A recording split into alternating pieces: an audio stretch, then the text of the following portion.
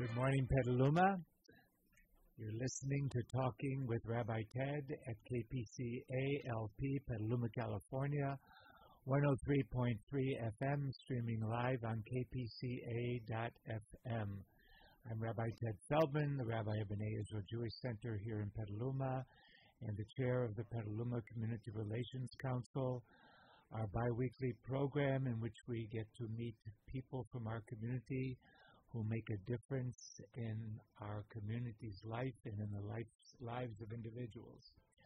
I get to read a little station announcement before we begin today. A new one-of-a-kind comedy show is coming to Petaluma this winter.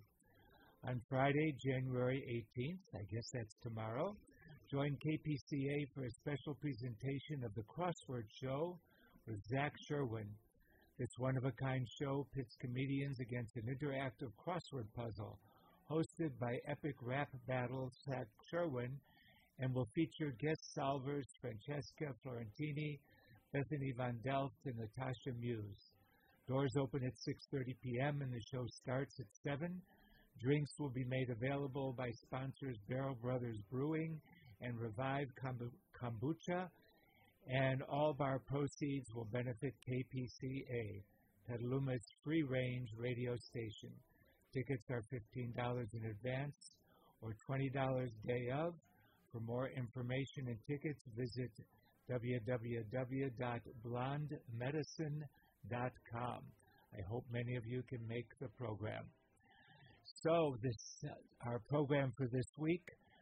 During our second segment, we'll be meeting Faith Ross and Naomi Crawford, activists in our community, to talk about some upcoming events and women's rights and inclusivity in Petaluma. And here in our first segment, I want to welcome to the studio Kelly Bass-Seibel, who is the Business Development and Partnership Director at the Petaluma Health Center. Welcome to the studio. Good morning, Rabbi Ted. It's great to have you here, and the Petaluma Health Center certainly has come a long way over the past number of years. Before we delve into the Health Center, tell us a little bit about yourself and how you got to this position, and hopefully why you like what you're doing. I do like what I'm doing. So I have been at the Petaluma Health Center for about 2.5 years. But I've been a Petaluma resident for 10 years this year, so for most people that's new to town. And prior to being at the health center, I worked for the Santa Rosa Metro Chamber for 9 years and have spent the majority of my career in nonprofit management. At the Santa Rosa Chamber, I managed our advocacy and public policy, and I also got to manage our workforce development programs. And education-wise, what did you do? I found my way to Sonoma County because I am a graduate of Sonoma State University. I grew up in Southern California and came up here to go to school and fell in love and never left. Wow, that's a great. You work for the Chamber of Commerce too? I worked for the chamber after I graduated. In town. I love this community and I love what we do, and it's a beautiful place to live. So I'm very fortunate that I found my way here. And we're fortunate to have you doing what you do and coming here today to talk about this jewel that's part of our Petaluma community and the health center. So what is a health center as opposed to a hospital and a doctor's office and the Kaiser system? What is a health center? Sure. So we're the Petaluma Health Center is what we call an FQHC, which is a federally qualified health center. And there are about 1,500 FQHCs in the country. And we differ from a primary care doctor's office or from a hospital in that we're not a hospital. We provide primary care, but we're not a regular doctor's office because we have a strict set of requirements from the federal government that allows us to see anybody who walks in our doors. So we don't deny access to care regardless of ability to pay. We're also the healthcare provider in our community for most of our Medi-Cal patients, and 22% of our patients are uninsured. We also, what makes us different than a lot of the other primary care providers is in the communities that 85% of our patient population is living at 200% of the federal poverty guidelines or lower.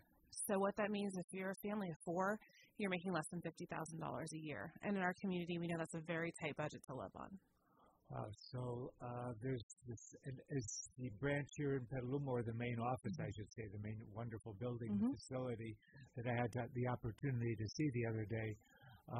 Are there other branches of the health center? There are. So we have 7 sites, the Petaluma Health Center being the main site, and that's the one that most people are familiar with. It's on McDowell, and it's a 1-block building, so it's pretty large. We also have the Rohnert Park Health Center, which opened in 2014, and it's serving patients in Rohnert Park in southern Santa Rosa. And then in town, we also have a site at Casa Grande High School, a site at San Antonio High School. We provide the medical care at COTS at the Mary Isaac Shelter. We have a provider 1 day a week at the Petaluma campus of the junior college. And then we also run the Vision Center at the Walmart in Rohnert Park. And you have a new program. We do. That's in motion. It's in motion. It's coming. So we were fortunate enough to receive a $300,000 investment from the John Jordan Foundation to purchase a mobile dental van, but it's going to be the size of a bus. So starting this next school year, around town, you're going to see this beautiful bus driving around and providing dental care at school sites for our kids. Wow. Yeah, dental care is always for many families, it ends up at the bottom of the care list. Obviously, emergency needs and immediate medical needs are may be taken care of, but dental care often slips. So that's a great program to have here in Petaluma. We're really lucky that this is coming our way. We are. We know that one of the biggest reasons that kids miss school is because of tooth pain, particularly in kindergarten. We also know that preventative dental care will save anywhere from $8 to $50, return on investment later in life for preventative and emergency care. And we know that a lot of times for our patients, when you think about our patient population, for them to be able to bring in a child for just a regular dental checkup, it could mean taking time off work, which could be lost wages. It becomes really challenging for our families. So if we can meet those kids where they already are in school, then we can provide that preventative care up front, and we're able to provide, with this van, we're going to be able to provide treatments on site too. So a kiddo just has to walk out of their classroom and onto the bus. They'll get their dental cleaning without their parent having to take them into the dentist. Wow. Do you do tooth fairy services too in the process? I think that's a really good one to add to the list. I think you should. There should be a grant somewhere for it, given the price of tooth fairy payments these days. I haven't gotten there yet, but I'm a little concerned to know that there's probably inflation for tooth fairies from when I was a kid. Actually, there was a segment, I believe, on the Today Show, and I think when Matt Lauer was still on, I think he reported that the average tooth fairy payment was above $5 a tooth, and that was kind of fascinating because my memories don't. That's inflation from when I was a kid, for sure. So we got to find a grant. You and I will talk about this after the program for that. Yeah. So I think you were mentioning to me that many of the patients don't have transportation to get there. What's that phenomenon like? Sure. So we do have transportation as a barrier for our patients, and so for patients that are not able to come in for care, we're able to provide services through Lyft or through taxi services to come in for their appointments. And for the patients that have several barriers to care, maybe it's transportation, maybe there's food insecurity, it could be homelessness, or maybe they're managing a complex disease. Oftentimes, they're assigned a case manager. So that's about 10% of our patient population. And that case manager is checking in on that patient, calling them, making sure that they have a ride to their appointment. If they don't have a ride, setting them up a ride for their appointment. We really do everything we can to make sure that our patients are coming in when they need to be seen. And we want to make sure that they're coming in not just when they're really sick, but also to do their preventative care, because that's how we keep them healthy. Right. Yes, that's really important. So, of course, one of the challenges we get to the health center system and the requirement that everybody should be treated is that there are certain segments of the community who feel that the undocumented should not receive medical care from the community and from our state, etc. What's that been like at the Petaluma Health Center? Well, part of our requirements is that we don't deny access to care. The majority of our patients do have insurance of some sort. We have that 22% population that doesn't. And of that 22% population that doesn't have insurance, they're still paying for their care on a sliding fee schedule based on their income. But it's, for what we have seen in the last couple of years with the change at the federal level and the uncertainty that we have around the undocumented populations, we have less folks coming in for care. Not because they've left necessarily, but because there's a lot more anxiety about coming in and seeing a doctor knowing that we are a federally qualified health center.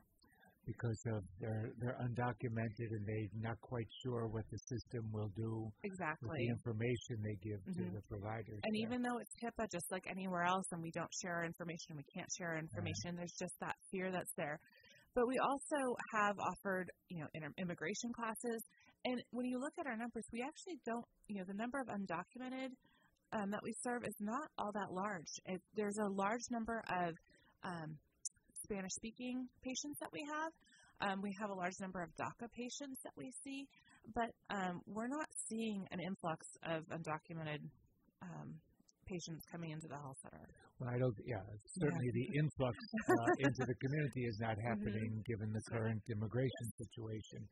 However, it's sad to hear that they're not willing to come forward because they're afraid of the system. Yes.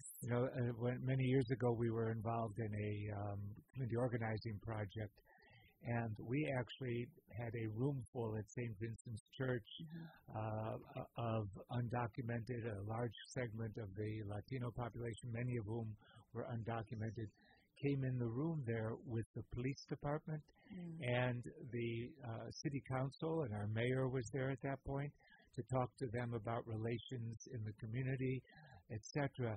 And the most phenomenal piece for me was that they felt safe coming in. And it's sad to hear that given what's happened over the years, that sense of safety in the community, because from just a purely financial point of view, if they're sick and don't get care, the burden's going to fall back on our community, on our society anyway. You hit the nail on the head. So we should be there anyway, taking care of them.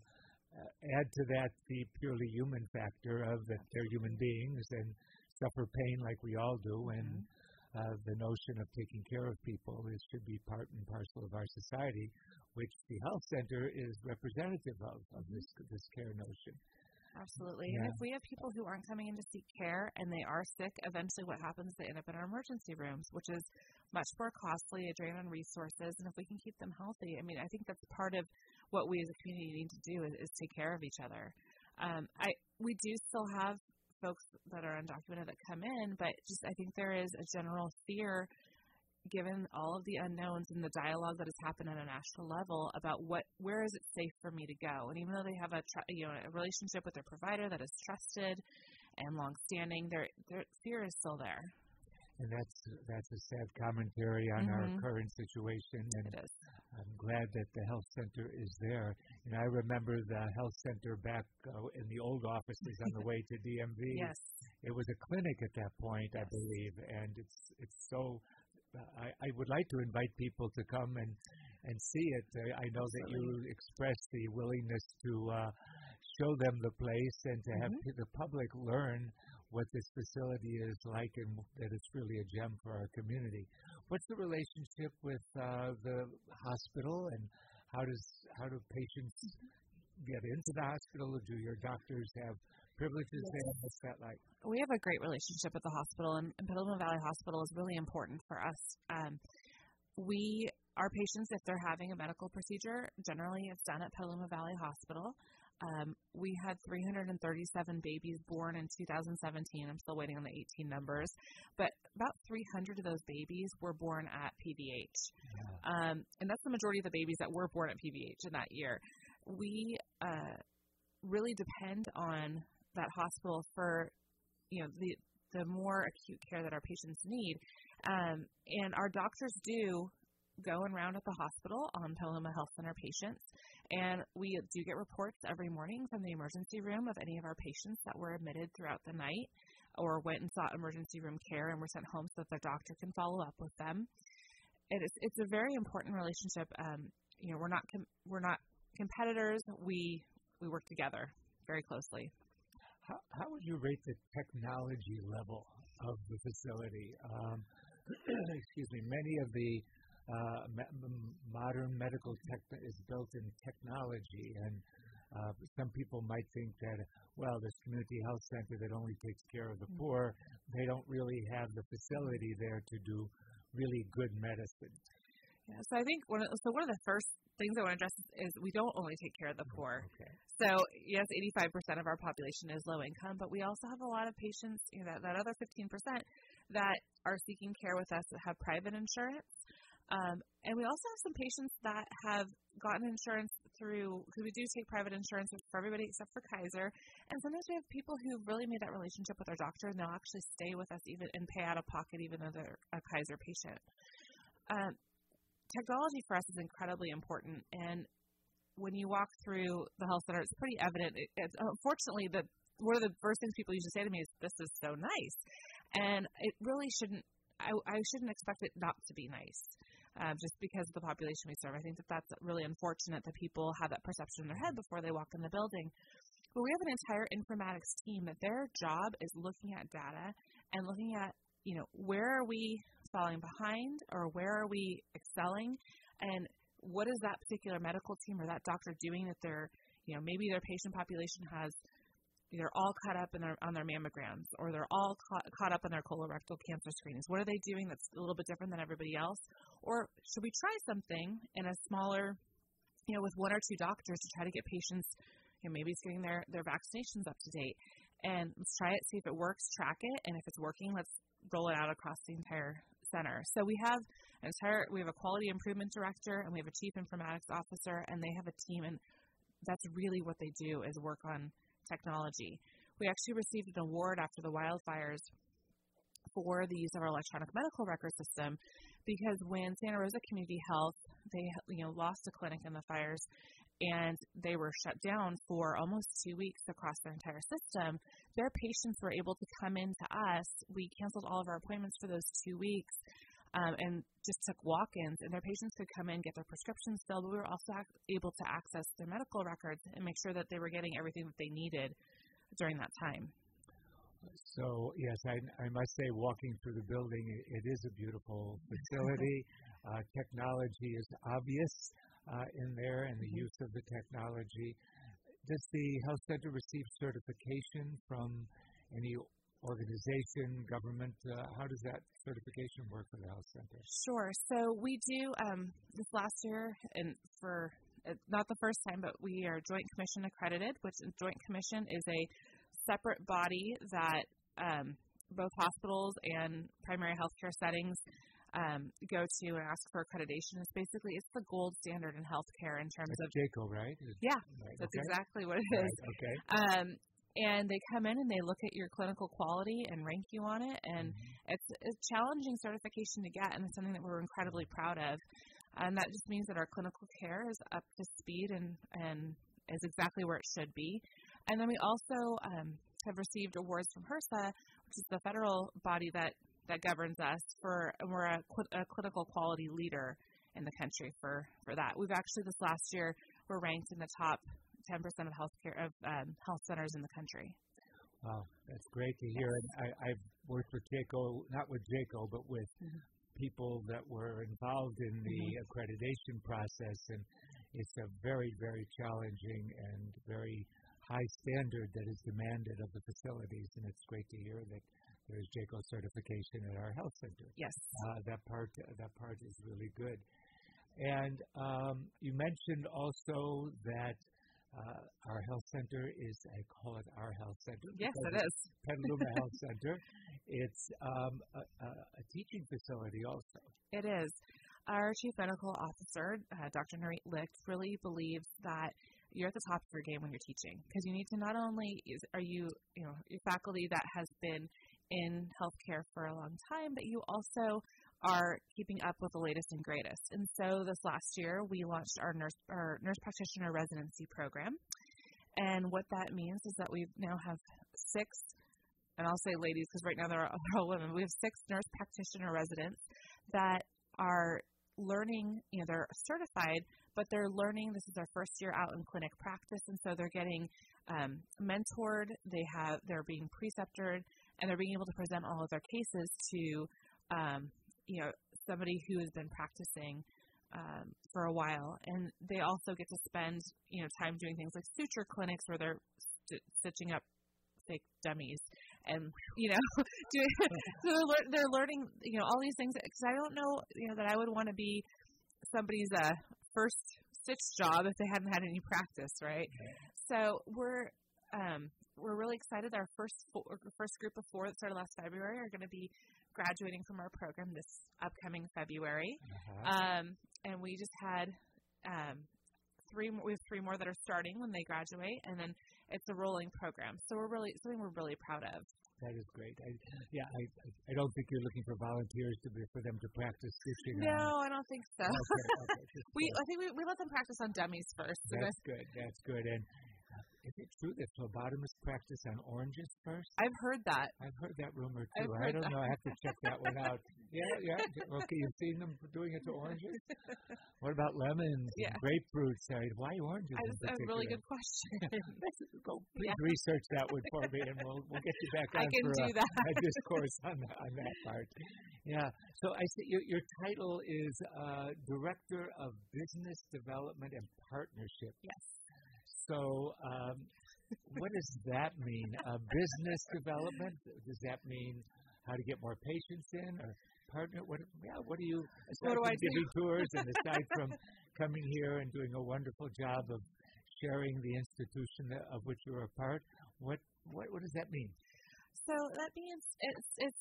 I kind of think of it, my responsibility of being in 3 big buckets. It's actually not looking for new patients necessarily. Okay. We have an outreach team that is bilingual, bicultural, and spends a lot of time at community events, making sure that people who maybe don't have primary care are, able to come in and get signed up. But my role is around development, so fund development, so that, that van you heard me talk about, we still have a little bit more money to raise. We need about $75,000 to stock that van before it's up and running. So I'm out there right now chatting to folks about, who might want to invest in our kids' dental health. I just had our chief operating officer come to me the other day and said, "Can you find me $50,000 so we could buy a new ultrasound machine?" So those are some of the projects that I've been working on. I also oversee our marketing, so that's all of our graphics and visuals. And then in terms of that partnership piece, when I started, we really didn't have a robust development program. We didn't have a lot of community partners. I have to say we're this best kept secret. So a big part of my job is just letting people know that we're here, and not necessarily people who are using the health center as patients. Maybe they are, but just I want people to come in and see what we're about. I want to break the stigma down that we're this, community clinic that's only providing care for the poor.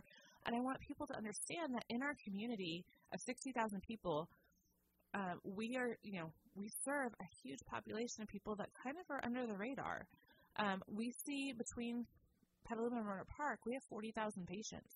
And if 85% of those are living, very close to the edge of poverty, what does that mean for our community? Right. And a lot of times the folks that I'm talking to are people who maybe are never going to use the health center for services, or are, they've never really experienced some of the challenges that our patients face around food insecurity or housing insecurity. So it's really breaking down those barriers in our community between people who haven't been into the health center and then, our patient population. I often say to people that, people will say, are you happy? What do you do? And that health is everything, because without it, people can't really function well in their lives and in our community. And so this is one of the basic needs of our community and of each individual in our community. And to know that number of patients are being cared for in this area is phenomenal. So when you're talking about partnerships, what do you mean by is that like partnering with Petaluma Valley, or what do you mean by partnerships in there? Looking at things like partnering, with our schools to do that dental care at school sites, partnering with community groups around other programs. it's pretty fluid, and I kind of joke, I'm like, my title is pretty misleading around, it was a new role for the health center when I started, and so we're figuring out what that means as we go, because we do have a really robust outreach program that already has a lot of partnerships with service providers. But are there other partnerships that we could make with, businesses, with schools? How do we kind of get out of the box of what we're doing and let people know that we exist in different ways that we haven't before? Well, I was thinking with the dental, you said you were 75,000 short. Yeah. I was wondering if there's a dental association in town that might be willing to help you out in the process. I'm just trying to encourage people out there to. Well, I think that's a great idea, and I'm like, what, and I haven't sought out any of the dental associations, so I'm going to write that one down. Please do. And there's no charge for the information. I appreciate that. There's no charge for the information. Wow. Well, I can tell by listening to you that you love what you're doing. I do. I do. It's great to have you in this position, and to know that the health center is here for our community and for the people in our community, and trying to take care of not just the poor, but all who are in need are welcome to come in. And I join you in encouraging our listeners to stop by there, to call in and set an appointment, to take a look at the place and get a sense of what it's about, because it's very important. So thank you very much for being with us this morning. I appreciate the invitation. Thank you. Yes, so you are listening to Talking with Rabbi Ted at KPCA LP, Petaluma, California, 103.3 FM, online at kpca.fm. We'll see you soon in the second segment.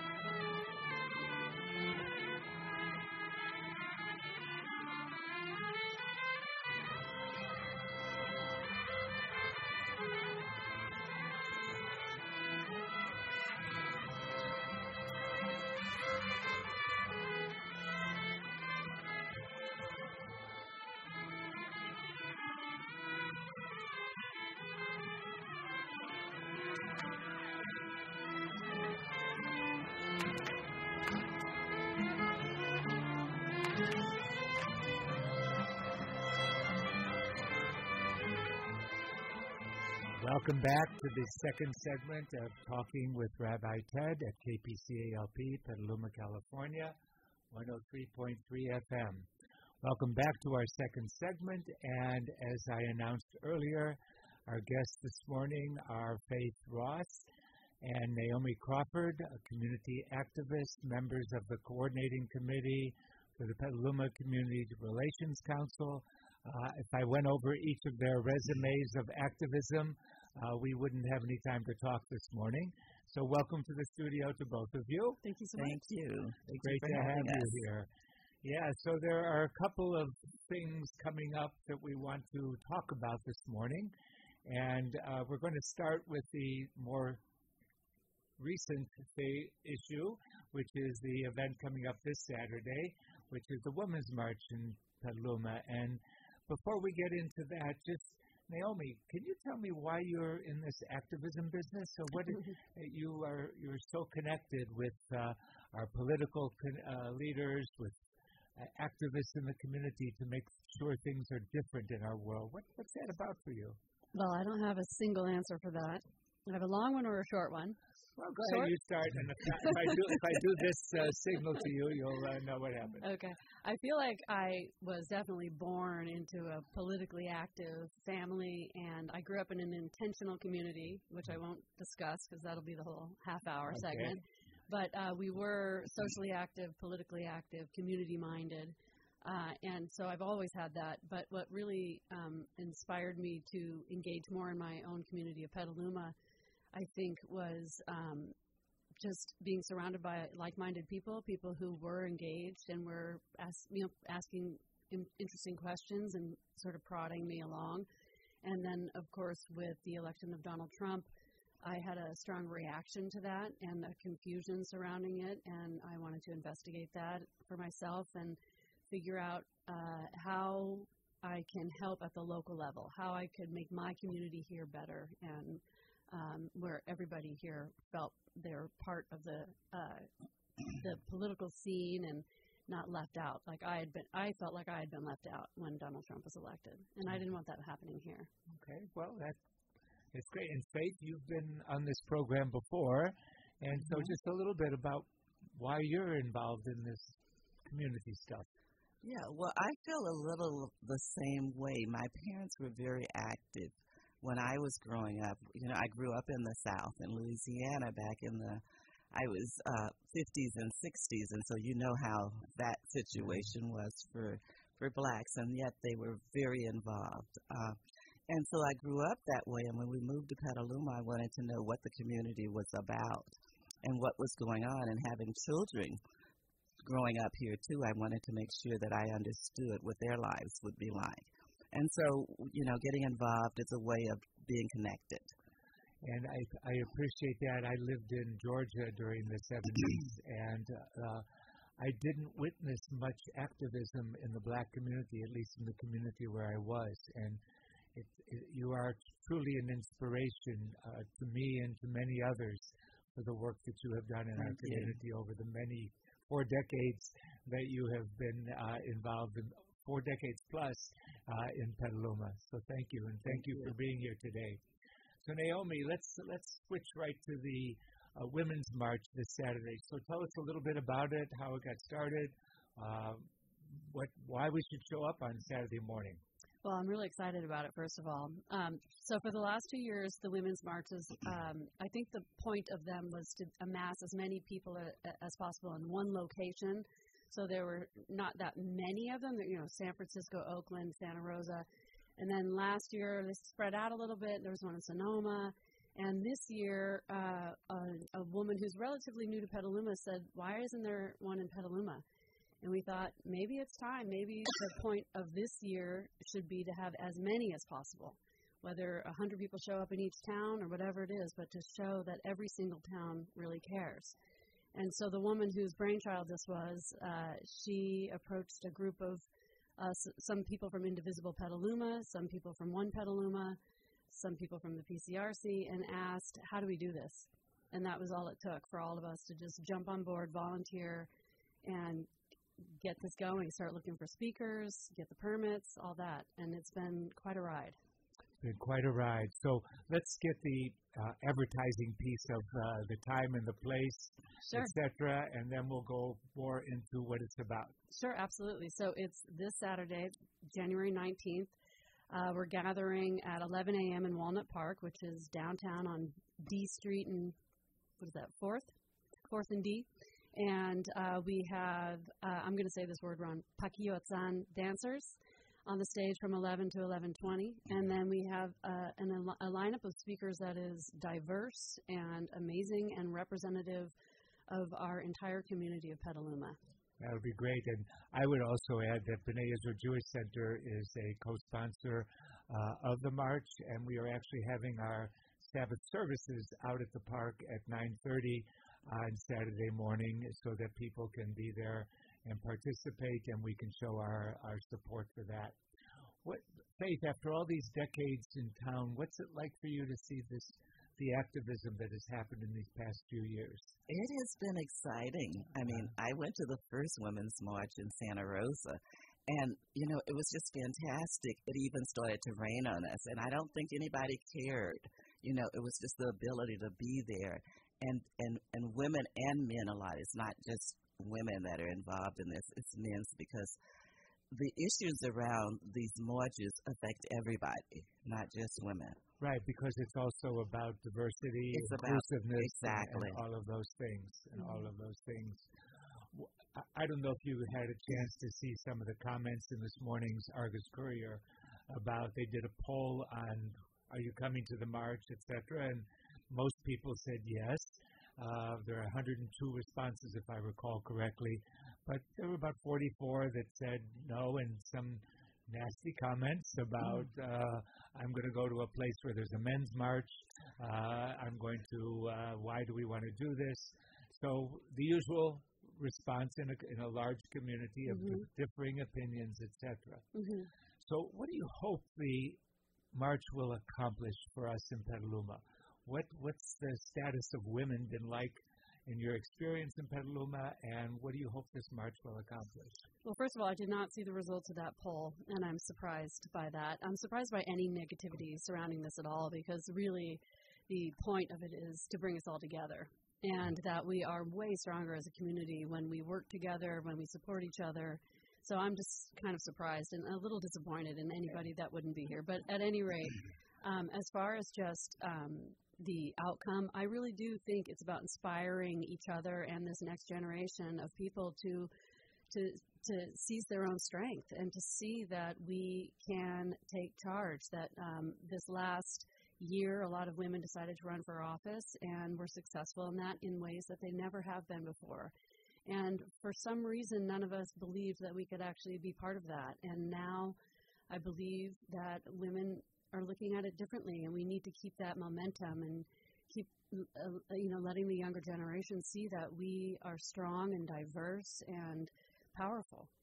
So one of the issues that has faced these marches this year and the past couple of years since its inception on the day after the Trump inauguration was the issue of anti-Semitism, that there were issues in the early days of the march with the National Committee, and it overrode many of the attempts at accomplishment that these marches were meant to promote. So what position has the local march taken? I know you've dealt with it. Go ahead. Yeah, I think, well, first of all, the organizing committee of this march, there's, I think, 14 of us, 19 of us. 3 of us are Jewish women, and some of our speakers are Jewish women, and I think that we wanted to take a stronger stance showing that there is strength in having a lot of different voices, and it's okay if we all don't agree all the time. But the fact of the matter is that we can agree on huge issues that connect us all. I did also want to say that, like you said, B'nai Israel is a sponsor of this event. This whole community has come out in droves to sponsor this event. I think I wrote down we have 39 volunteers helping set up and clean up. That's outside of the organizers. That's incredible. Yeah, we have 36 volunteers to marshal the march. Like, that's a large number of people. Right. Let's see, we got 5 restaurants donating food. We have a DJ donating her time and a sound, audio, visual engineer donating his time. So I feel like the community at large is really supportive of this. Absolutely. And, of course, the national controversy, Faith, was around Louis Farrakhan. And what's the take on him in your community? In my community, he does not represent us. He does not speak for us, and his views are not held by. Thank you for that. The people in our community. And I do want to say that Petaluma Blacks for Community Development is also one of the sponsors for the Women's March, because it's important to us as a community to be involved in what goes on here in Petaluma. Yeah, it's. I think the notion of diversity and the notion of having our whole community come together to support this. I'm writing this article that I'm going to send out to B'nai Israel to try to encourage participants from our community. And I'm recalling many years ago when we began including women in some of the rituals back in the 70s in the congregation I was in. I pushed to get the women included in the rituals, which was generally unheard of in that congregation at that time. And one man came in one day and saw the women up there and participating, and he said, "What are they doing there? Women shouldn't be up there. People should." Ooh. Right? The good news is I've never forgotten that comment. I never forgotten. It really struck me how deep the issues go and how slowly how much time it takes to undo those kinds of feelings and those kinds of, even if they're only statements, whatever it is. Right. And I think that really speaks to why representation is so important. Because once you see people doing that, it normalizes. And so then the next girls who see it, it's normal to them. And so all sorts of representation is the exact same thing. Right. So, and I just want to say also, a lot of the Christian churches and stuff, I know in our church, the leadership is men still. And so we haven't gotten past that yet, that women have a voice. Although there are a lot of women ministers yet, we still haven't gotten there in some of the Christian churches. Yeah, and it's going to be a while, and this march is part of the process. I do believe that human events are evolutionary in the sense that it unfortunately takes time, and sometimes a lot of time, to undo cultural or other biases that have been created. And our job is to chip away at that, I believe, is our job, and I know you will agree with me, is to chip away with that as much as we can in our journey in this world. And that's what's happening here. I think that's the job of community organizers and the job of social activists. Right. So before we switch topics to any other comments on the Women's March? Anything else you'd like the community to know? Well, I guess I just want to say that the speakers will speak until 12:30, and then there will be a march through town along the parade route. And then we will meet back at Walnut Park for basically a call to action. So there'll be different groups tabling there. There'll be a DJ playing so that people can dance and have fun. It's going to be a really fun event. Is either of you an atmospheric prognosticator? I'm not sure. Whatever that means. Oh, I know what that means. I know why we use that word. I assume it's rain or shine. Oh, yeah. That will be there. And it reminds me, I used this verse at a wedding once because it was pouring rain during the wedding. And there's a verse in the Bible that says, "Many waters cannot quench the fires of love." Nice. So when we're out there, and if this is about loving who we are as human beings, loving our community, and working really hard to make profound connections with each other, then the rain will do what the rain does. Yeah. It will do what the rain does. So I'd like to transition over to an event coming up at the end of the month that's sponsored by the Petaluma Community Relations Council, based on a similar theme around inclusivity and bias. And it's going to be, it grew out of a conversation at one of our coordinating committee meetings. So, Faith, could you address that, of how we got to this event? Okay. So we were talking about it in one of our meetings, and we were looking at biases. And, you know, I've come to understand that we all have some bias, regardless of what it is. And so we were looking at how do we bring this, or how do we address this in the community.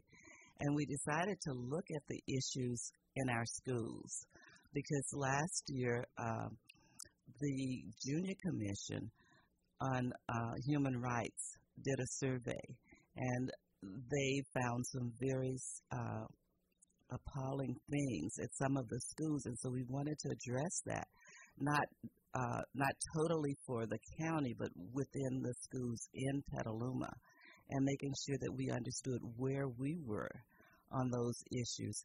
And so the event on the 30th, January 30th, at the Petaluma Library at 6:30, I believe it is, 6:30 to 8, around 8 o'clock, is going to focus on our schools here in Petaluma, what the issues are now.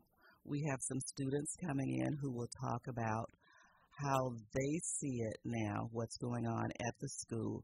There's also been a survey done, and I think Naomi can talk to that survey a little more than I can, because I think she's more familiar with the people who did that.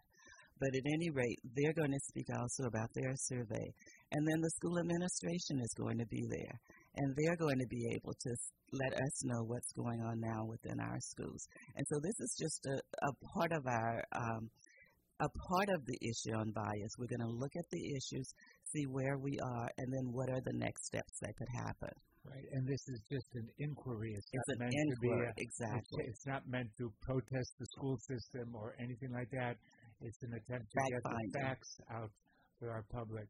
Naomi, can you pick up on that? Yeah, I mean, I just wanted to add that our calling it an inquiry, I think, is important, just semantics-wise, because we really don't want it to be one side against the other, either or. It's really to get everybody in the room to be able to listen to one another and add to the picture, so that we as a community can figure out what is really happening from the student's perspective, the teacher's perspective, the administration perspective, and as a community, what can we do to help. At any rate, the survey was done by Trey Vasquez with the North Bay Organizing Project and the Latinx Club at Casa Grande High School. Could you explain Latinx? Yeah, so Latinx is a combination of Latino and Latina, and so it encompasses the whole community without gender specifics. And Trey, the survey that he's done, it's basically come from him and North Bay Organizing Project only, so what he's asking is if the school administration could administer this survey so that we can get numbers from all of the students in the high schools to find out what their experiences are around bias and the question of inclusion or exclusion. Yeah, so any examples of what's happened in the schools? Any anecdotal things that you might have heard or as a parent experienced?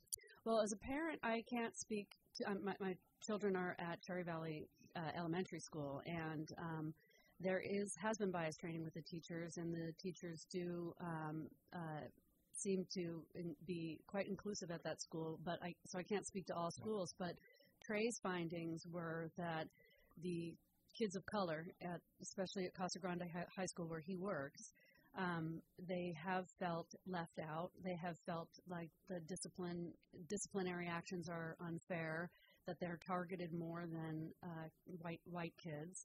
And at this point, this is all anecdotal. And so that's why we wanted to have the information come from not just the administration and teachers, but also the police department, who have a presence at the high school now, to see if this can be backed up one way or another, and if the kids are feeling this way, what can we do to help them so that they're not feeling this way? Right, so the police department will also be participating in Yes. a program that evening too, because of the community resource officers that are now present at the high school campuses. And there have always been community resource officers. The program that's in place now is actual Petaluma Police Department officers at the school. So it's a little bit different. Right. And when this came up in our organizing committee, in our coordinating committee, you particularly were passionate about the school issue because. Well, because I joined this community because I want it to be equitable for everybody, and I want all of us to get from it the same things. I don't want people with money to get more than people without money, or people who are straight to get more than people who are gay.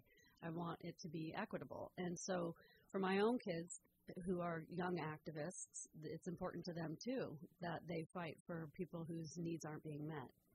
I think it's telling in our community when we can come together for an issue like this, because we tend to take for granted, particularly being in Northern California and its reputation for liberalism. Many people think everything's hunky-dory out there, but we know that the reality on the ground is a little bit different, and that inclusivity and racial biases, cultural biases, language biases, people who speak with an accent are often taunted in school situations, and that it's really important for us to focus on it. So what do you hope is going to come out of that evening of inquiry? Well, for me, it's a matter of listening to the students and hearing what they're seeing, and also listening to the administration and hearing, understanding where they are on this and the two sides being able to work. And I'm really hoping that the administration will listen to the students, hear what they're seeing, and take that and maybe some way bring some of the information back and be able to put into action some of the things that the students are feeling, give some credence to that. I know that when my kids were in school, we're not hearing. I mean, they've been out of school for over 10 years, 10 or 15 years. And my husband and I are just hearing some of the things that happened to them while they were in school. And I said, why didn't you say something? And my youngest son said, Mom, he said, I know what you would have done. He says, I know you would have gone out to that school. And that's embarrassing. It's embarrassing. And I didn't want kids looking at me and having you out at the school. So it's my chance now, to maybe help another child not have to go through that same thing, or at least bring the issues up so that people know what's going on. Actually, in this discussion, what occurred to me is something we actually didn't talk about in our coordinating committee as we prepared the program, was I would challenge this, that the starting point is the homes. It is. And how do we, the notion of that a child comes to school already with this bias that he or she is just carrying out as a result of what he hears or she hears at home, and etc. So that's, so in some ways, putting it on the school system to cure the notion of bias is unfair because it's only part of the problem. Yeah, and we're not asking them to cure it. We're asking them to address it. Right. And so while a child may come to school with a bias, the administration, the teachers, everybody need to let them know that that's not something that's acceptable, in the schools and stuff, and they need to rethink those attitudes. Right. But I agree with you, and I agree that the question of bias it's pernicious, and so it is something we really do need to consider as parents. And I have to consider it with my kids every day when they tell me the story of how certain kids behaved in school. I really have to think critically with them about what they're talking about, and what is this kid who you're targeting, and because I want them to think critically too about their own biases, what they bring. So it's really an important piece of this. And while we can't just say it's all the parents' fault, Although that has something. It's complicated. It's not just simple. Right. It's not just as simple. And I think asking our schools to set boundaries, saying you may think that way, but when you're in this setting, you can't do it. Hoping that will teach them that ultimately they shouldn't be doing that. And maybe challenging that too is how they even think. Right. Like maybe that is not okay to think that way, and maybe Right. addressing it policy-wise. I remember I had a congregation in the South, and the Jewish community would use what I consider to be a derogatory term in Yiddish for the black community. And I issued a decree, which, me issuing a decree to the congregation, you can't use that word in the synagogue. You can't use, and one man, one of the biggest contributors, came in and used the word. I said, if you want to talk to me, I'll be happy to talk to you about him, but you need to step outside the door because you need to have this sacred space where it's equal, where everything is together there. Yeah. Well, we invite the community again on Wednesday night, January 30th, 6:30 p.m., to the Petaluma Library in the community room there to join us in this inquiry into inclusivity and bias in our school system. And any last comments? Are we out of time? Because I just wanted to add about this evening, this January 30th evening, that what I think a real positive thing that we've set up within it is to break into smaller groups and be able to share stories and really listen to each other. And I think that's really what will affect the broader community, not just the teachers and the students. And that's a very important piece of that, the ability for all of us to be able to hear each other, to listen, and not let what comes inside come out first before we absorb what someone else has told us. Mm-hmm. Thank you to both of you for being with us this morning. And our listeners, I'm sure, are going to appreciate what you've had to say. You are listening to Talking with Rabbi Ted, KPCA, LP, Petaluma, California.